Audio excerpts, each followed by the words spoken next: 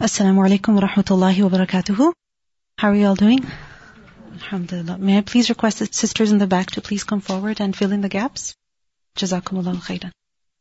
It's very important to not leave gaps even in a gathering, because we learned in a hadith that once the Prophet ﷺ was in the masjid and one person came and he was shy and he left. He went away because he saw that the place was full, so he didn't even bother to look for a place to sit, and he was shy and he went away. Then another person came and he sat by the door. Another person came and he looked for a spot towards the front and he found it. And the Prophet ﷺ mentioned those three people and he praised the person who came forward. And he said that the one who turned away, then Allah also turned away from him. So it's very important that when we come to a gathering, any place, then we don't just sit in the back, with ourselves only. Then it's better to join the gathering, inshallah. Okay. أعوذ بالله من الشيطان الرجيم. بسم الله الرحمن الرحيم. والصلاة والسلام على رسوله الكريم. رب اشرح لي صدري ويسر لي أمري واحلل عقدة من لساني يفقه قولي. اللهم اهد قلبي وسدد لساني واسلل سخيمة قلبي. آمين يا رب العالمين. So in our previous class, we went over a little bit about Imam Bukhari's life and also a little bit about the book of Hadith that we are studying, which is Sahih Bukhari. Today I want to talk a little bit about Hadith in general. And inshallah, these topics I will be covering in our class just so that you become more familiar with the science of Hadith. So, first of all, what exactly is the importance and role of Hadith in our religion? What status does it have in our religion? First of all, we see that Allah subhanahu wa ta'ala mentions in the Quran that He revealed the Quran to the Prophet sallallahu alaihi wasallam, and along with that He also gave him the hikmah, the wisdom. We see in Surah An-Nisa, for example, Allah subhanahu wa ta'ala says, وَأَنزَلَ اللَّهُ عَلَيْكَ الْكِتَابَ وَالْحِكْمَةِ, that He has revealed upon you the book, the Quran, and also the hikmah, the wisdom. And I want you to look at the word anzala. Alright? Anzala means to send down. And this verb is used in the Quran for revelation. Because revelation was sent to the prophets through who? Through the angels. And the angels were sent down by Allah to the prophets on earth. Alright? So we see that the same verb is being used for what? For the kitab and for the hikmah. Now kitab is well known. Kitab, the book, it's the Quran. That's very clear. But what exactly is al-hikmah that was also revealed to the Prophet sallallahu alaihi wasallam? You see, hikmah is generally translated as wisdom. Wisdom, or to place something where it belongs in the manner that is appropriate. So, hikmah is explained as the sunnah, the way of the Prophet sallallahu alaihi wasallam. Because the Prophet ﷺ demonstrated, he showed to people how to follow the commands that Allah has given in the Quran. People were not left to interpret the Quran as they please. Because if that was the case, then they would make many mistakes. And we see that in the seerah, that there were times when certain companions misunderstood some verses, and the Prophet ﷺ explained those verses to them. Can you think of an example where a companion misunderstood a verse of the Quran and he spent the night in a lot of difficulty? This was Ramadan, something to do with fasting. In the Quran, Allah subhanahu wa ta'ala mentions about the white thread of dawn and the black thread of the night. And that's as a metaphor, you could say, and it's referring to the time when you stop eating, when the fast begins. So that companion, he slept in the night with two threads in his pillow, a black thread and a white thread, and he kept bringing them out again and again to see when he could tell them apart. And when he said that to the Prophet ﷺ, he joked with him that your pillow is very big. Because what is meant is the sky. So in the sky, when you see the crack of dawn, so the crack is referring to the thread. So we see that the Prophet ﷺ, he explained to the people the meaning of the Quran and also its application. So وَأَنزَلَ اللَّهُ عَلَيْكَ الْكِتَابَ وَالْحِكْمَةِ. This is the reason why the person who takes only the Quran, then he's making a big mistake. He's making a huge mistake. How so? Because there is a possibility that he will misunderstand the Quran.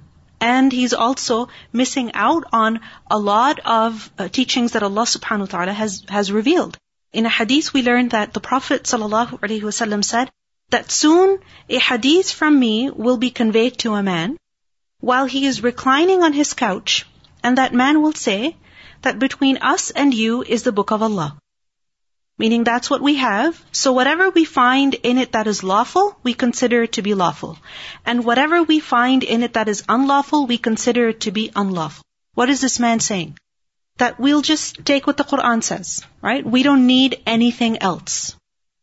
The Prophet ﷺ said over here that indeed whatever the Messenger of Allah made unlawful, it is the same as what Allah made unlawful.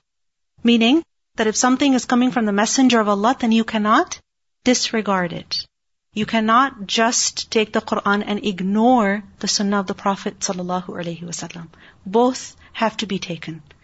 And so this is why it's very important that when we have so much interest in learning the meaning of the Quran, we should also be interested in at least getting familiar with the Sunnah, with the Hadith of the Prophet ﷺ.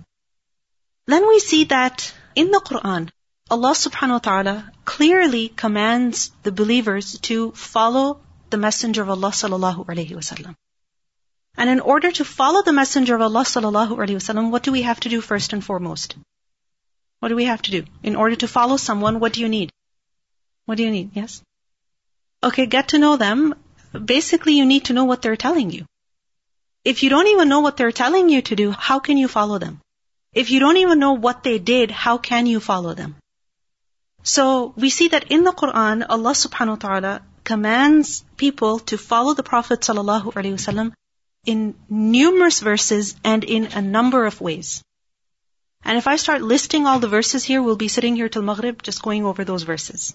Alright? Because there's so many verses in the Quran that mention this.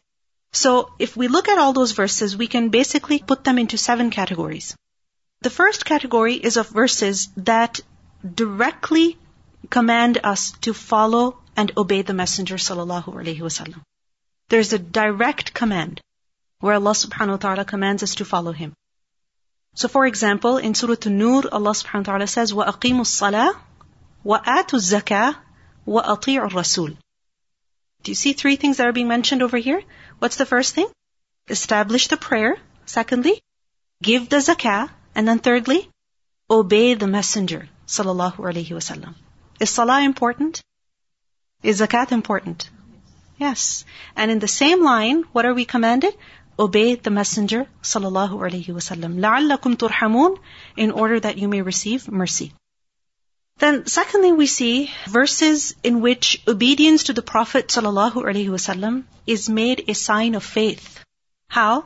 For example, in Surah Al-Anfal, the first verse, Allah subhanahu wa ta'ala says, وَأَطِيعُوا اللَّهَ وَرَسُولَهُ إِن كُنتُم مُؤْمِنِينَ. That obey Allah and His Messenger if you are truly believers. Meaning, if you're really believers, if you really have faith, then what do you have to do? Obey Allah and His Messenger sallallahu alaihi wasallam. The third category is of verses in which we see that obedience to the Prophet sallallahu alaihi wasallam is paired with obedience to Allah. How? For example, أطيعوا الله وأطيعوا الرسول. Obey Allah and obey the Messenger. And this phrase, by the way, obey Allah and obey the Messenger, this comes in so many places in the Quran. You have a verse in Surah An-Nisa, you have a verse in Surah Al-Ma'idah, in Surah An-Nur, in Surah Muhammad, in Surah Al-Taghabun. The same phrase, obey Allah and obey the Messenger. Then we have in Surah An-Nisa, Allah subhanahu wa ta'ala says, مَن يُطِعِ الرَّسُولَ فَقَدْ أَطَاعَ اللَّهِ. That whoever obeys the Messenger, then in fact he is obeying who? Allah. Why? Because who sent the Messenger sallallahu alaihi wasallam? Allah did.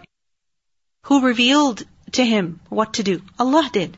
So obeying the Prophet sallallahu alaihi wasallam is like obeying who? Allah. مَن يُطِعِ الرَّسُولَ فَقَدْ أَطَاعَ اللَّهِ. Then fourthly, we see verses that mention warning of punishment for disobeying the Prophet sallallahu alaihi wasallam. So for example, in Surah Al-Hashr, we have ayah 7 that وَمَا آتَاكُمُ الرَّسُولُ فَخُذُوهُ. That whatever the Messenger gives you, you should take it. وَمَا نَهَاكُمْ عَنْهُ فَانْتَهُ. And whatever he stops you from, then stop. Meaning listen to him. If he tells you to do something, do it. And if he stops you from something, then stop. وَاتَّقُوا اللَّهَ. And then there's a warning that if you don't listen to the messenger, then fear Allah. Inna Allah shadidul iqab. Indeed, Allah is severe in penalty. Meaning the punishment is severe. So this is, what do you think this is? The last statement. Wattaqullah inna Allah shadidul iqab. What is this? It's a warning, exactly. It's a threat. Then fifth, we see verses that mention the command to refer to the Prophet ﷺ when there is a dispute. So when people are not in agreement, they cannot see eye to eye, and especially it's a matter with regards to religion, or for a Muslim, everything, a Muslim is one who submits to Allah. So everything in their life is related to the deen somehow. Or the deen provides guidance regarding every situation in our lives. So whenever there is a dispute, what are we supposed to do? Refer to the guidance given by the Prophet ﷺ. Allah says in Surah An-Nisa that فَإِن تَنَازَعْتُمْ فِي شَيْءٍ فَرُدُّوهُ إِلَى اللَّهِ وَالرَّسُولِ. That if you disagree over anything, then refer to Allah and the Messenger. إِن كُنتُمْ تُؤْمِنُونَ بِاللَّهِ وَالْيَوْمِ الْآخِرِ. If you truly believe in Allah and the last day. Then finally we have sixth and seventh point here, that the sixth category is the command to accept, agree with, and submit to the decision of the Prophet ﷺ. That we have to accept what he tells us, we have to agree with it, and we also have to submit to it. And this is mentioned very clearly in the Quran. That فَلَا وَرَبِّكَ لَا يُؤْمِنُونَ. That by your Lord, they will not truly believe. They're not truly believers until when? حَتَّى يُحَكِّمُوكَ فِي مَا شَجَرَ بَيْنَهُمْ. Until they make you, O Prophet ﷺ, a judge concerning that over which they dispute among themselves. And then after that, ثُمَّ لَا يَجِدُوا فِي أَنفُسِهِمْ حَرَجًا مِمَّا قَضَيْتَ. Then they do not find within themselves any discomfort from what you have judged. Meaning they're not uncomfortable about the judgment that you have made. And then, وَيُسَلِّمُوا تَسْلِيمًا. And they submit in full willing submission. We're not just supposed to know about him or believe in him, sallallahu alaihi wasallam. We are to follow him, and our heart must be pleased with what he decided. We must surrender. We must submit to whatever decisions that he made. And then finally we see that following the Prophet ﷺ is made a proof of Allah's love. قُلْ إِن كُنْتُمْ تُحِبُّونَ اللَّهَ فَاتَّبِعُونِي. That if you love Allah, then follow me, meaning the Prophet ﷺ. What will happen then? يُحْبِبْكُمُ اللَّهُ. Allah will love you. So, if a person follows the Prophet ﷺ, what does the person get? The love of Allah. وَيَغْفِرْ لَكُمْ ذُنُوبَكُمْ. And He will also forgive you your sins. So we see that in the Quran there are many, many verses that clearly mention the importance of following the Prophet ﷺ. Now, in our previous class, alhamdulillah, we started the study of Sahih Bukhari. Did you notice something in the text that we studied? Was it just the statements of the Prophet ﷺ, or was there more in the text? What did you see? Yes? So there is a chain of narration, which is that we see names, which can be very hard to pronounce, very different names also, but lots of names. And then we see verbs such as he narrated to us, or so-and-so informed us. And then we see sometimes the statement of the Prophet ﷺ mentioned in quotes. So what exactly is hadith? Hadith is defined as, and make sure you have this definition with you, hadith is defined as ما أضيف إلى النبي صلى الله عليه وسلم من قول أو فعل أو تقرير أو وصف. What does this mean? This means a hadith is ما أضيف, that which is attributed to who? إلى النبي صلى الله عليه وسلم, to the Prophet صلى الله عليه وسلم. What is attributed to him? It could be a qawl. What is a qawl? A saying, a statement, a word. Alright, speech, his words. So, words that are attributed to the Prophet ﷺ. What exactly is meant by that? They're attributed to him. Exactly.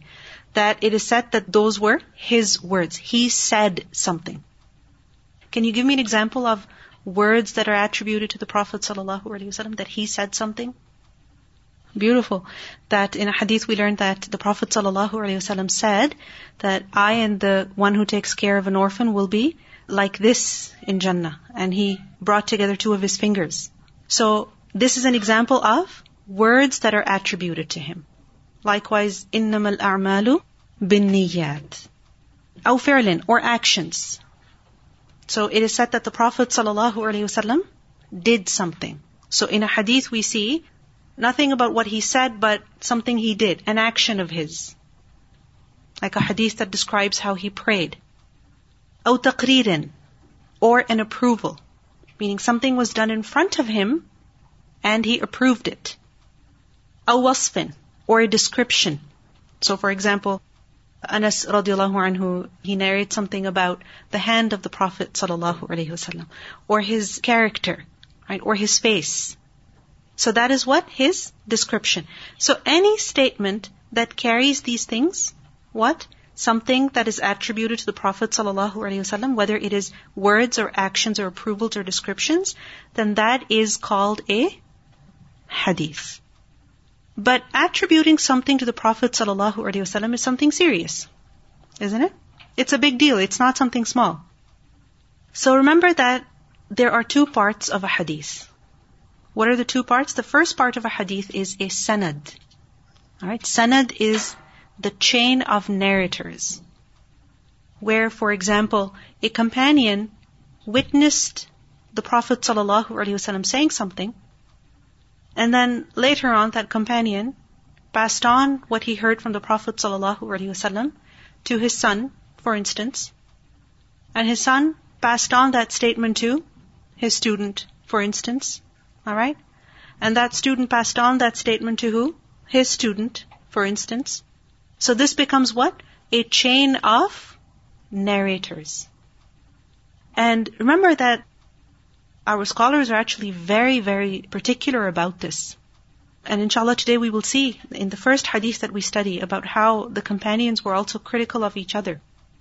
They were also very hard with each other, that if someone said that I remember what the Prophet ﷺ said, Umar radiallahu anhu said that you're very daring, you're very bold, that you can claim that you know what the Prophet ﷺ said.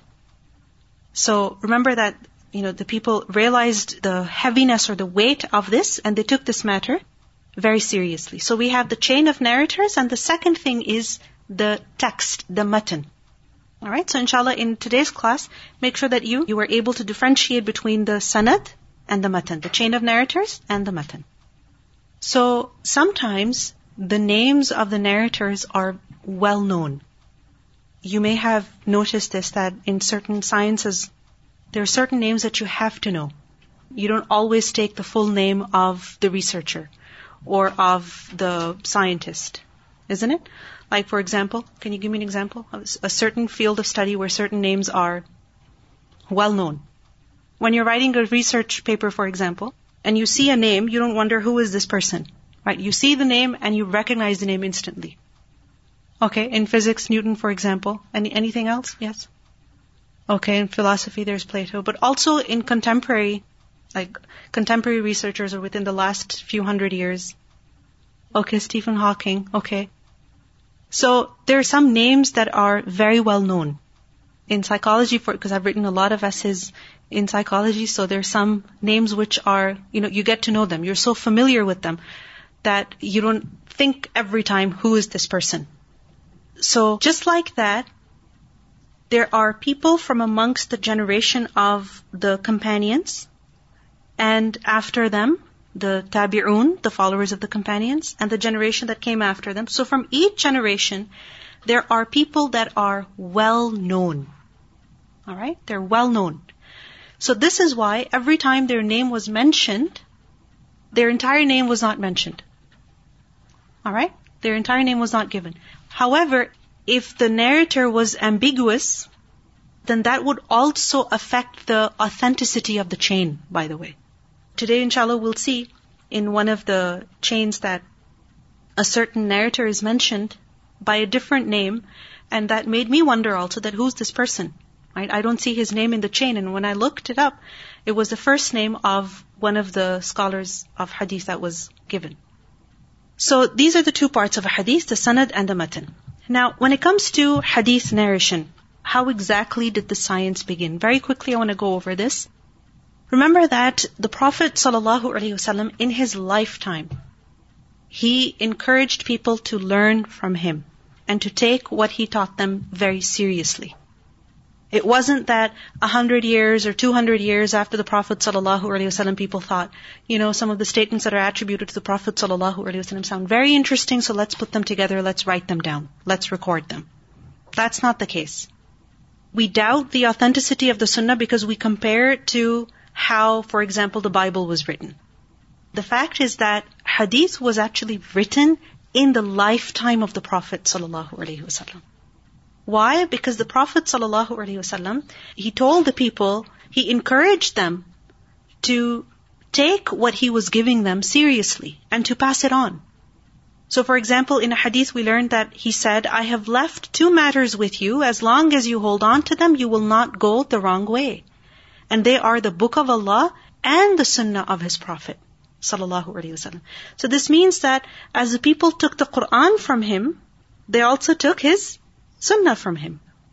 And then he encouraged the people to remember what he taught them and to not keep it with himself. Can you recall a time when the Prophet ﷺ told people to pass on what they had heard from him? Can you think of a time, an occasion where the Prophet ﷺ told people to convey, to pass on whatever they had heard from him? Go ahead.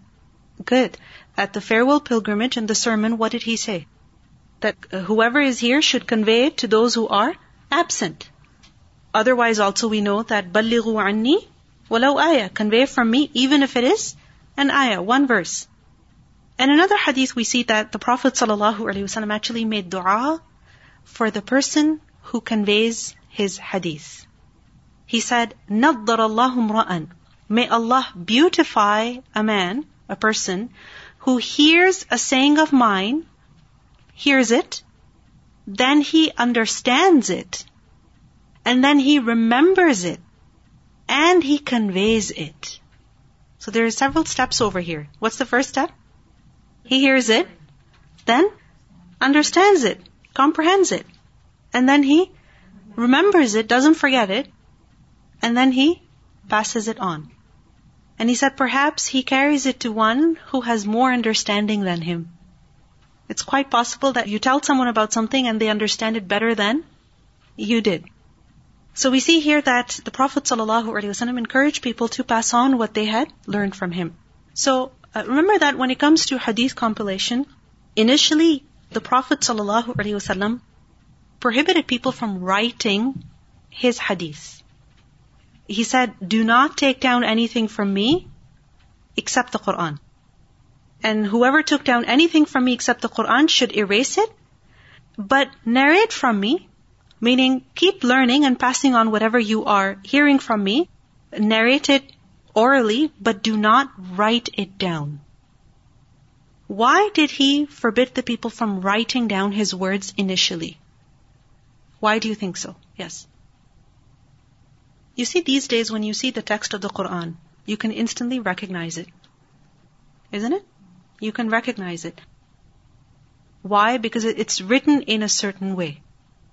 And other Arabic, typically if you open up an Arabic book, there isn't even any fatha, kasra, dhamma, and you don't even know how to read it. Correct?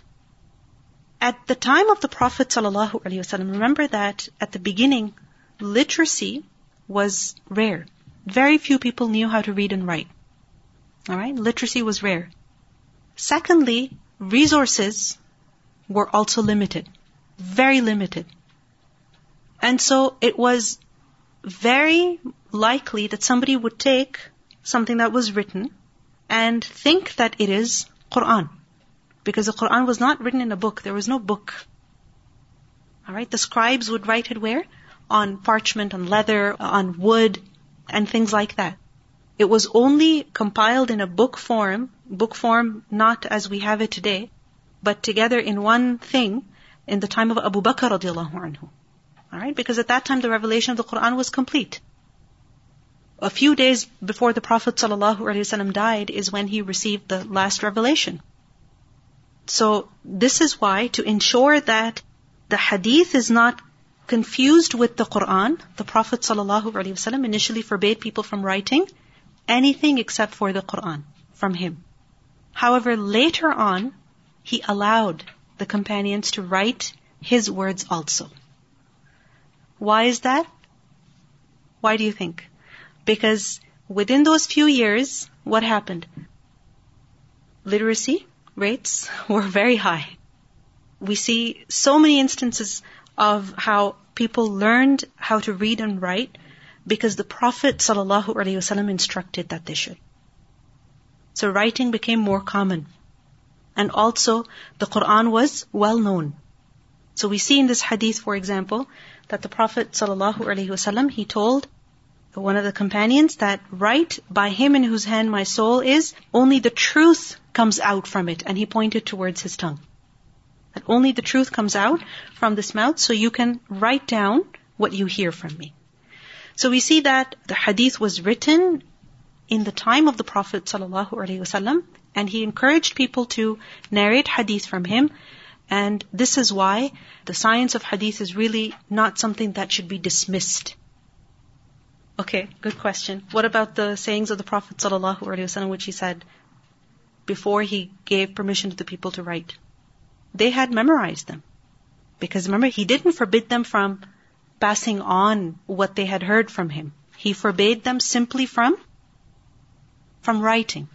That's it. So they remembered, they memorized. Alright, any other question? Well, if you think about it, the hadith is the explanation of the Quran. And as we learned today, it cannot really be separated from the Quran. We cannot dismiss it. So, yes, the Quran has a higher status, of course, because it is the speech of Allah. And this is why the Quran is called wahi matlu, revelation that is recited. And the Sunnah is referred to as wahi ghair matlu, meaning revelation that is not recited. Alright, but both come from Allah.